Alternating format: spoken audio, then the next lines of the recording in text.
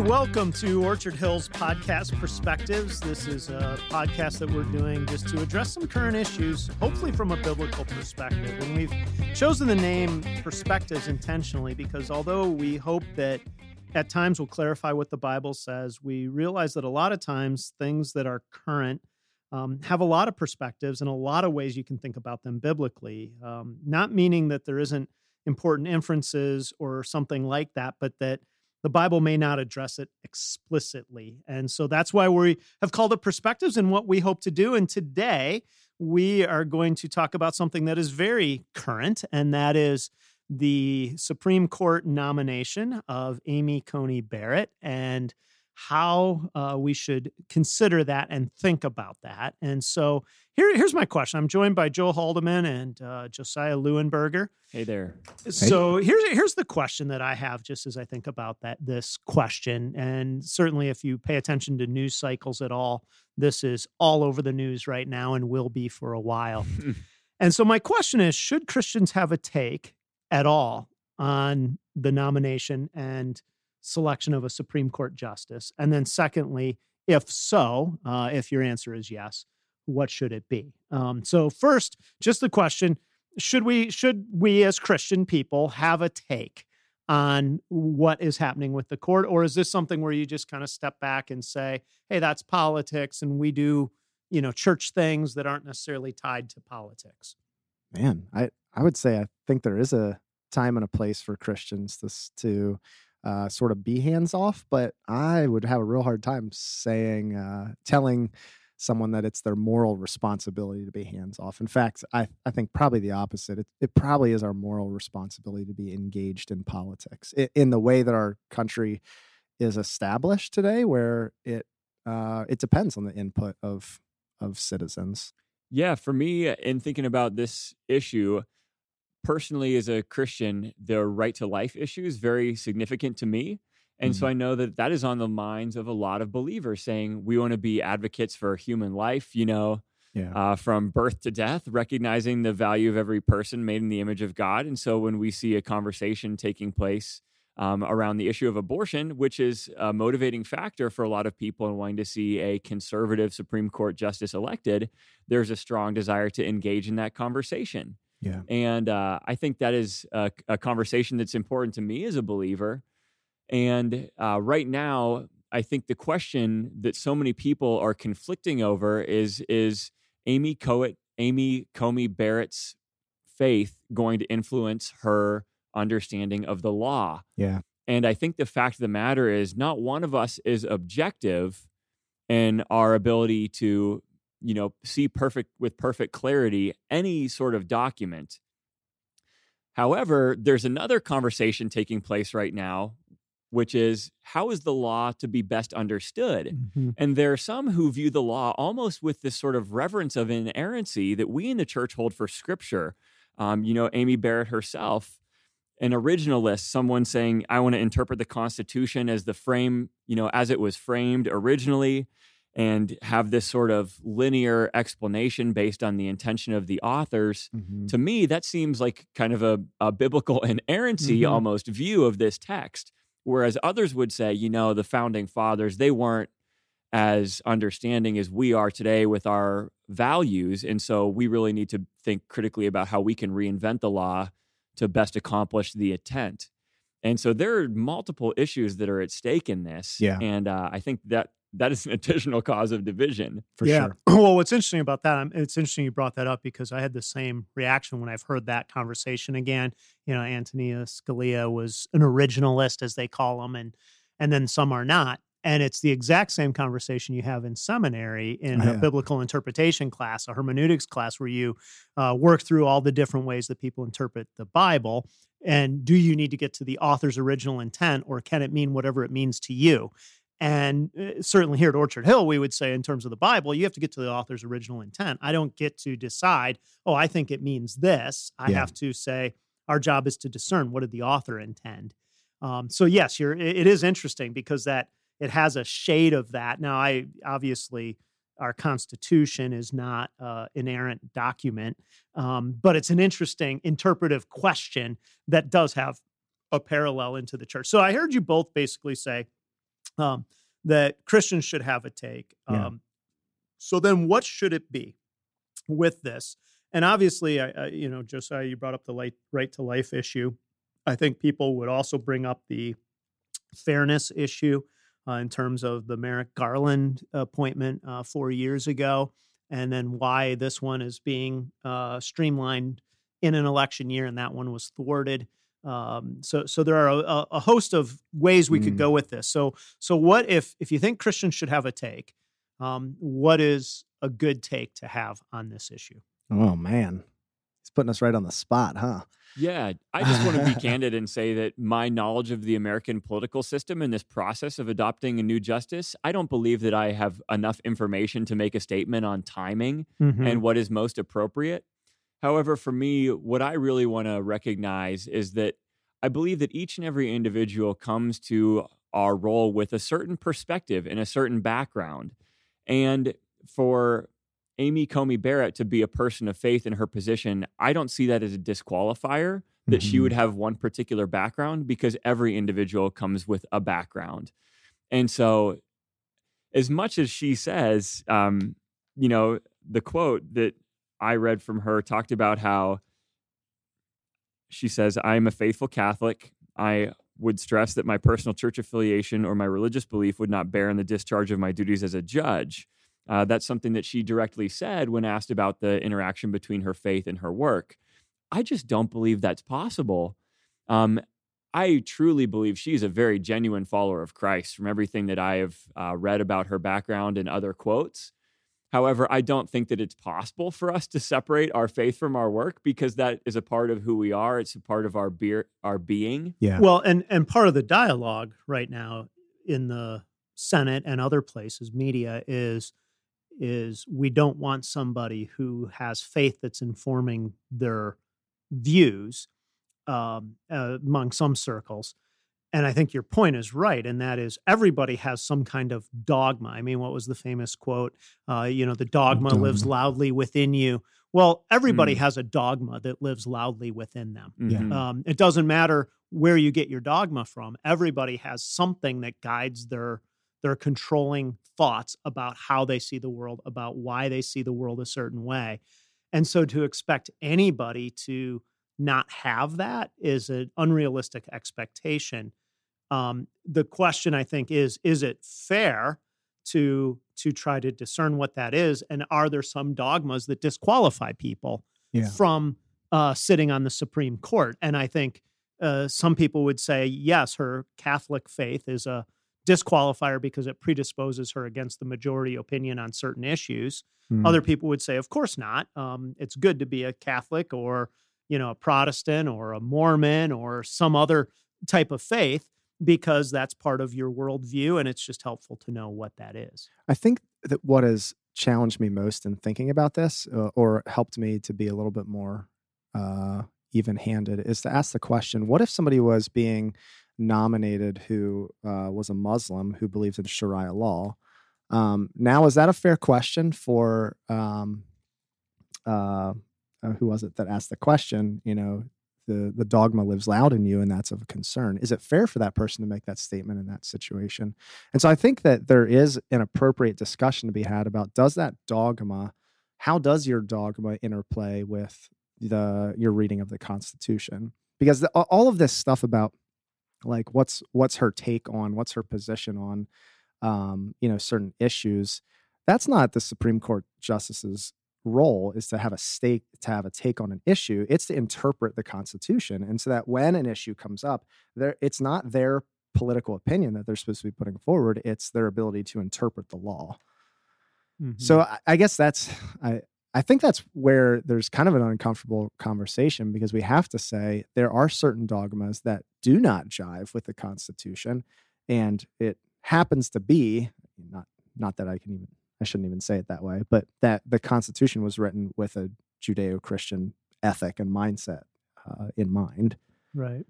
Well, it's interesting too. Obviously, what's happened more and more in the last 30 years is that justice appointments have become truly a political appointment. Right. And even the way the Constitution, or not the Constitution, but the original articles of approval were set up, you needed 60 senators. And what was that, 2012, 2013?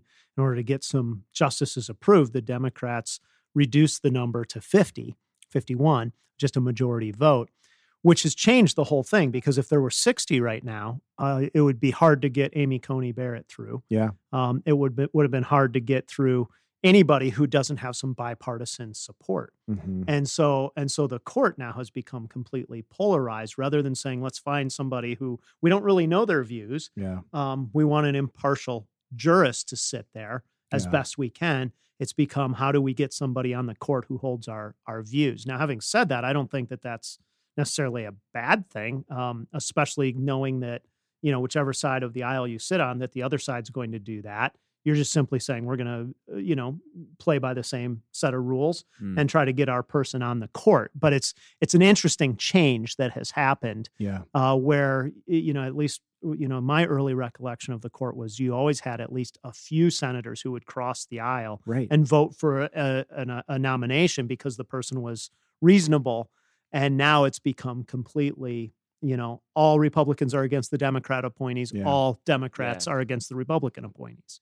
Now, what would be an issue is if it was said, well, the reason I would like her to serve as a justice is because I'd really like to see Roe versus Wade overturned. And so I'm choosing her for this position solely because she is a devout Catholic, not because of any qualifications. That would be a real abuse of the political system. Right. However, I think that there's a way in which in our culture today, we can be very cynical about the political system because we see abuses of power. We see people acting with a character that would be different from what we would hope for those who represent our nation.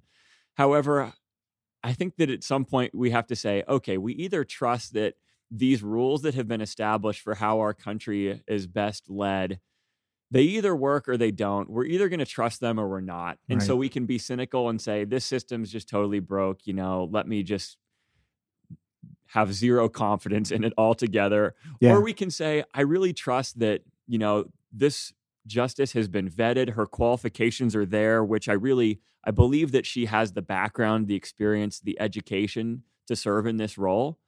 And what it comes down to is you pick the best person to serve in a job. You don't want to play this game of choosing favorites based on whether they're on your team or not. You choose the best person for the job. And so if she was a practicing Muslim and she had the qualifications that she does and the experience that she does, I'd be like, man, this woman would be great for this job. And so because she has a devout faith in Christ, should that disqualify her?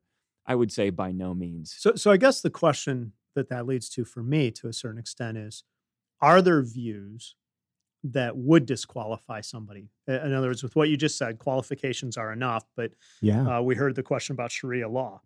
Like if somebody said, oh, I want to see that practiced, is that a person who should be on the Supreme Court of our country?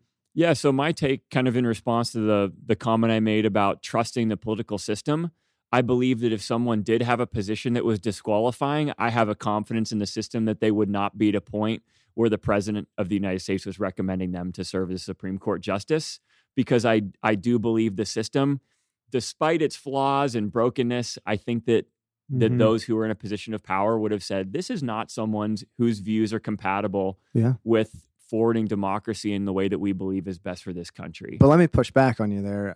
I read an article last week that basically said that, I don't know if it's the president, one of the leaders of France is working towards banning homeschooling in their country because of the way the Islamic community is homeschooling their kids and indoctrinating them, is the word that they used, into practices that are not France-like. And so, that's already something that is being dealt with pretty severely, I'd say, in European countries, that there's been this Islamic influence, and they're already seeing it begin to influence their politics. So that's where I think there's going to be some very uncomfortable conversations about what makes America America. Is it the Constitution, or is it whatever the people vote for the country to be?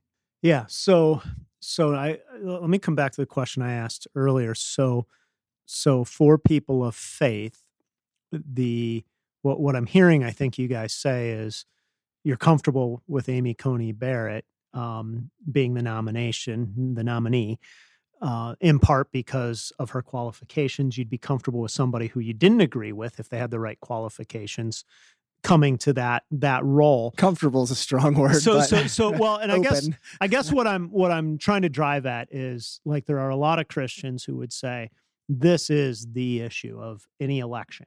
Yeah. Any presidential election is who's getting appointed to the Supreme Court or all the district courts, because this is where so many of the religious liberty issues are being decided, life issues are being decided, issues that have to do with some of how faith interacts in our culture.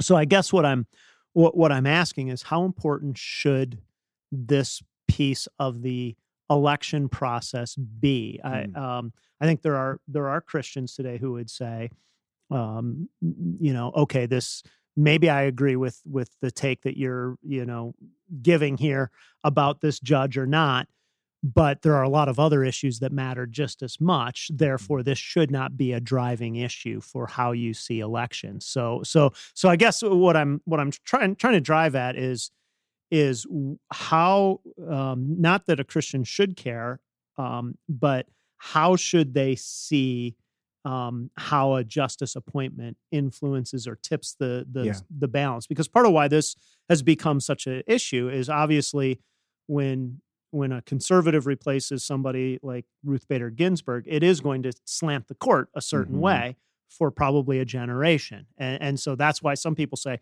this is a key moment. Do whatever you need to do to get this done. Yeah. And other people would say this is a key moment. Do whatever you can to stop it. Right. So do you know what I'm asking? Absolutely. There? Okay. And I would say that this is exactly why Trump was elected in 2016, because everybody who voted for him believed that he was going to put in conservative judges and justices. And so I would say that this is, from a very pragmatic perspective, this is a huge deal, because it is going to affect our judicial system for generations. More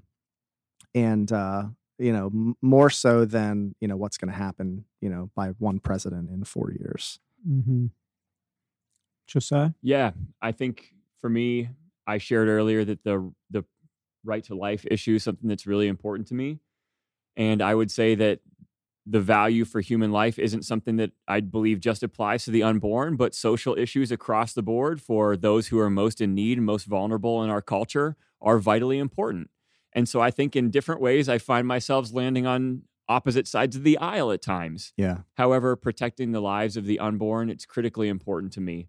And so I would find myself just aligning with understanding of people who would say this is really an important issue for Christians to speak up for. However, I just have to be honest and say, for me, I have a rule or at least a slogan that I like to say: the person who's the president of our country, I want their moral character to be that of, if my wife was to have a flat tire on a country road in the middle of nowhere, I would like it if the president was someone I would feel safe being the first person to come along that road to give her a hand. Yeah. And sometimes I don't have that level of trust of our political leaders in their moral character and integrity. Yeah. And so although there's some people who I would appreciate and align with their views on pro-life issues, I can't excuse personal conduct that is far beyond what I would hope for the leaders of our country. Yeah. And so I can share viewpoints, but I also can be critical about a desire for something better for our nation. Yeah. It's well put. Let me just transition this just for a moment. So there's a professor at Boston University named Ibram Kendi who wrote a book called How to Be Anti-Racist. I read the book, really learned and appreciated the book. He came out and tweeted something about Amy Coney Barrett, which has gotten some response. Amy Coney Barrett has 7 children, 2 of which she adopted from Haiti. So they're Black children living in her home. And this is what Ibram Kendi tweeted: some white colonizers adopt Black children. They civilize these savage children, with quotes around civilized and savage, in the superior ways of white people, while using them as props in their lifelong pictures of denial, while cutting the biological parents of these children out of the picture of humanity. So basically what he has said, and he's probably one of the big voices. I mean, that's one of the most celebrated books right now, and he's a sought-after lecturer on this. And basically what he's saying is she's disqualified from serving as a Supreme Court justice because she has exhibited racism by adopting Black children and trying to give them a white life rather than a Black life. How do you respond to that? Yeah, I would say I didn't know that he knew her so well. Man, he's so acutely aware of her heart and her intentions and motivations and the way that she's raising her children. There must be some real depth of relationship there to make that kind of statement. Yeah.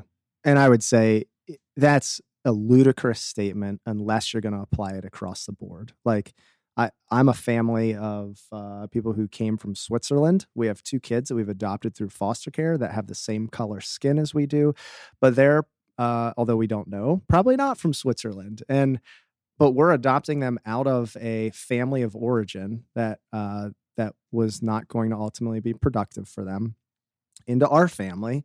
And they're getting a new culture altogether. And some of the culture that they're going to leave behind are things that are kind of neutral, right? But some of those things are inferior things, and we're giving them better things because we're a stable family. And so, yeah, I just think that's a ludicrous statement. You can't apply that just to white and Black and not apply that to, a family from Switzerland adopting, kids who have a family background from Germany.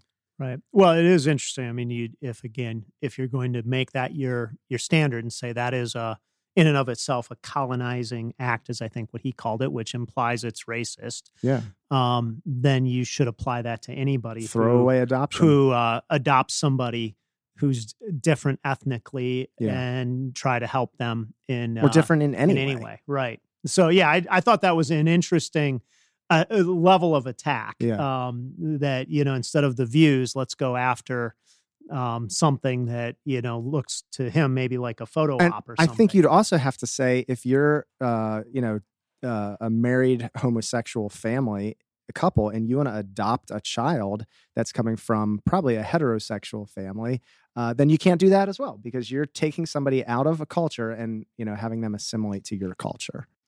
Yeah. Well, it's an interesting, I mean, sometimes you get a little veil pulled back and again, I read that book and that was my first exposure to Ibram Kendi. And again, I found it to be helpful. I didn't necessarily agree with everything in it, but I found it helpful. But I found that interesting to say any white person who adopts a Black child must be racist. It's like, I mean, that's in essence what he was saying. And you look at that and say, wow. So, a family that says, hey, we're going to adopt a couple kids and we're open to child of any race and they happen to get a Black child, according to Ibram Kendi, you can't do that and not show that you are racist in the very act of doing that. Well, wouldn't it be interesting to flip his argument and say, like, would he have viewed it as a positive if Amy's family was to say, we refuse to adopt a Black child? Right? Only white people. Right. That would be much more alarming to me. Right. And I mean, there's just a lot of self-righteousness to make a statement like that and assuming that you've got her heart intent totally understood. Especially, and the full desire that's motivating her action is only to project herself as a certain way before others. It's a statement of superiority in your understanding of what someone's doing in a pretty critical way. Yeah. Yeah. Well, good. Well, I'm not sure we answered all the questions, but appreciate you guys jumping into this conversation and you who are listening for taking a few minutes just to hear us try to make sense of the world in which we live as we understand the Bible and how it relates to the issues of our day. Have a great day.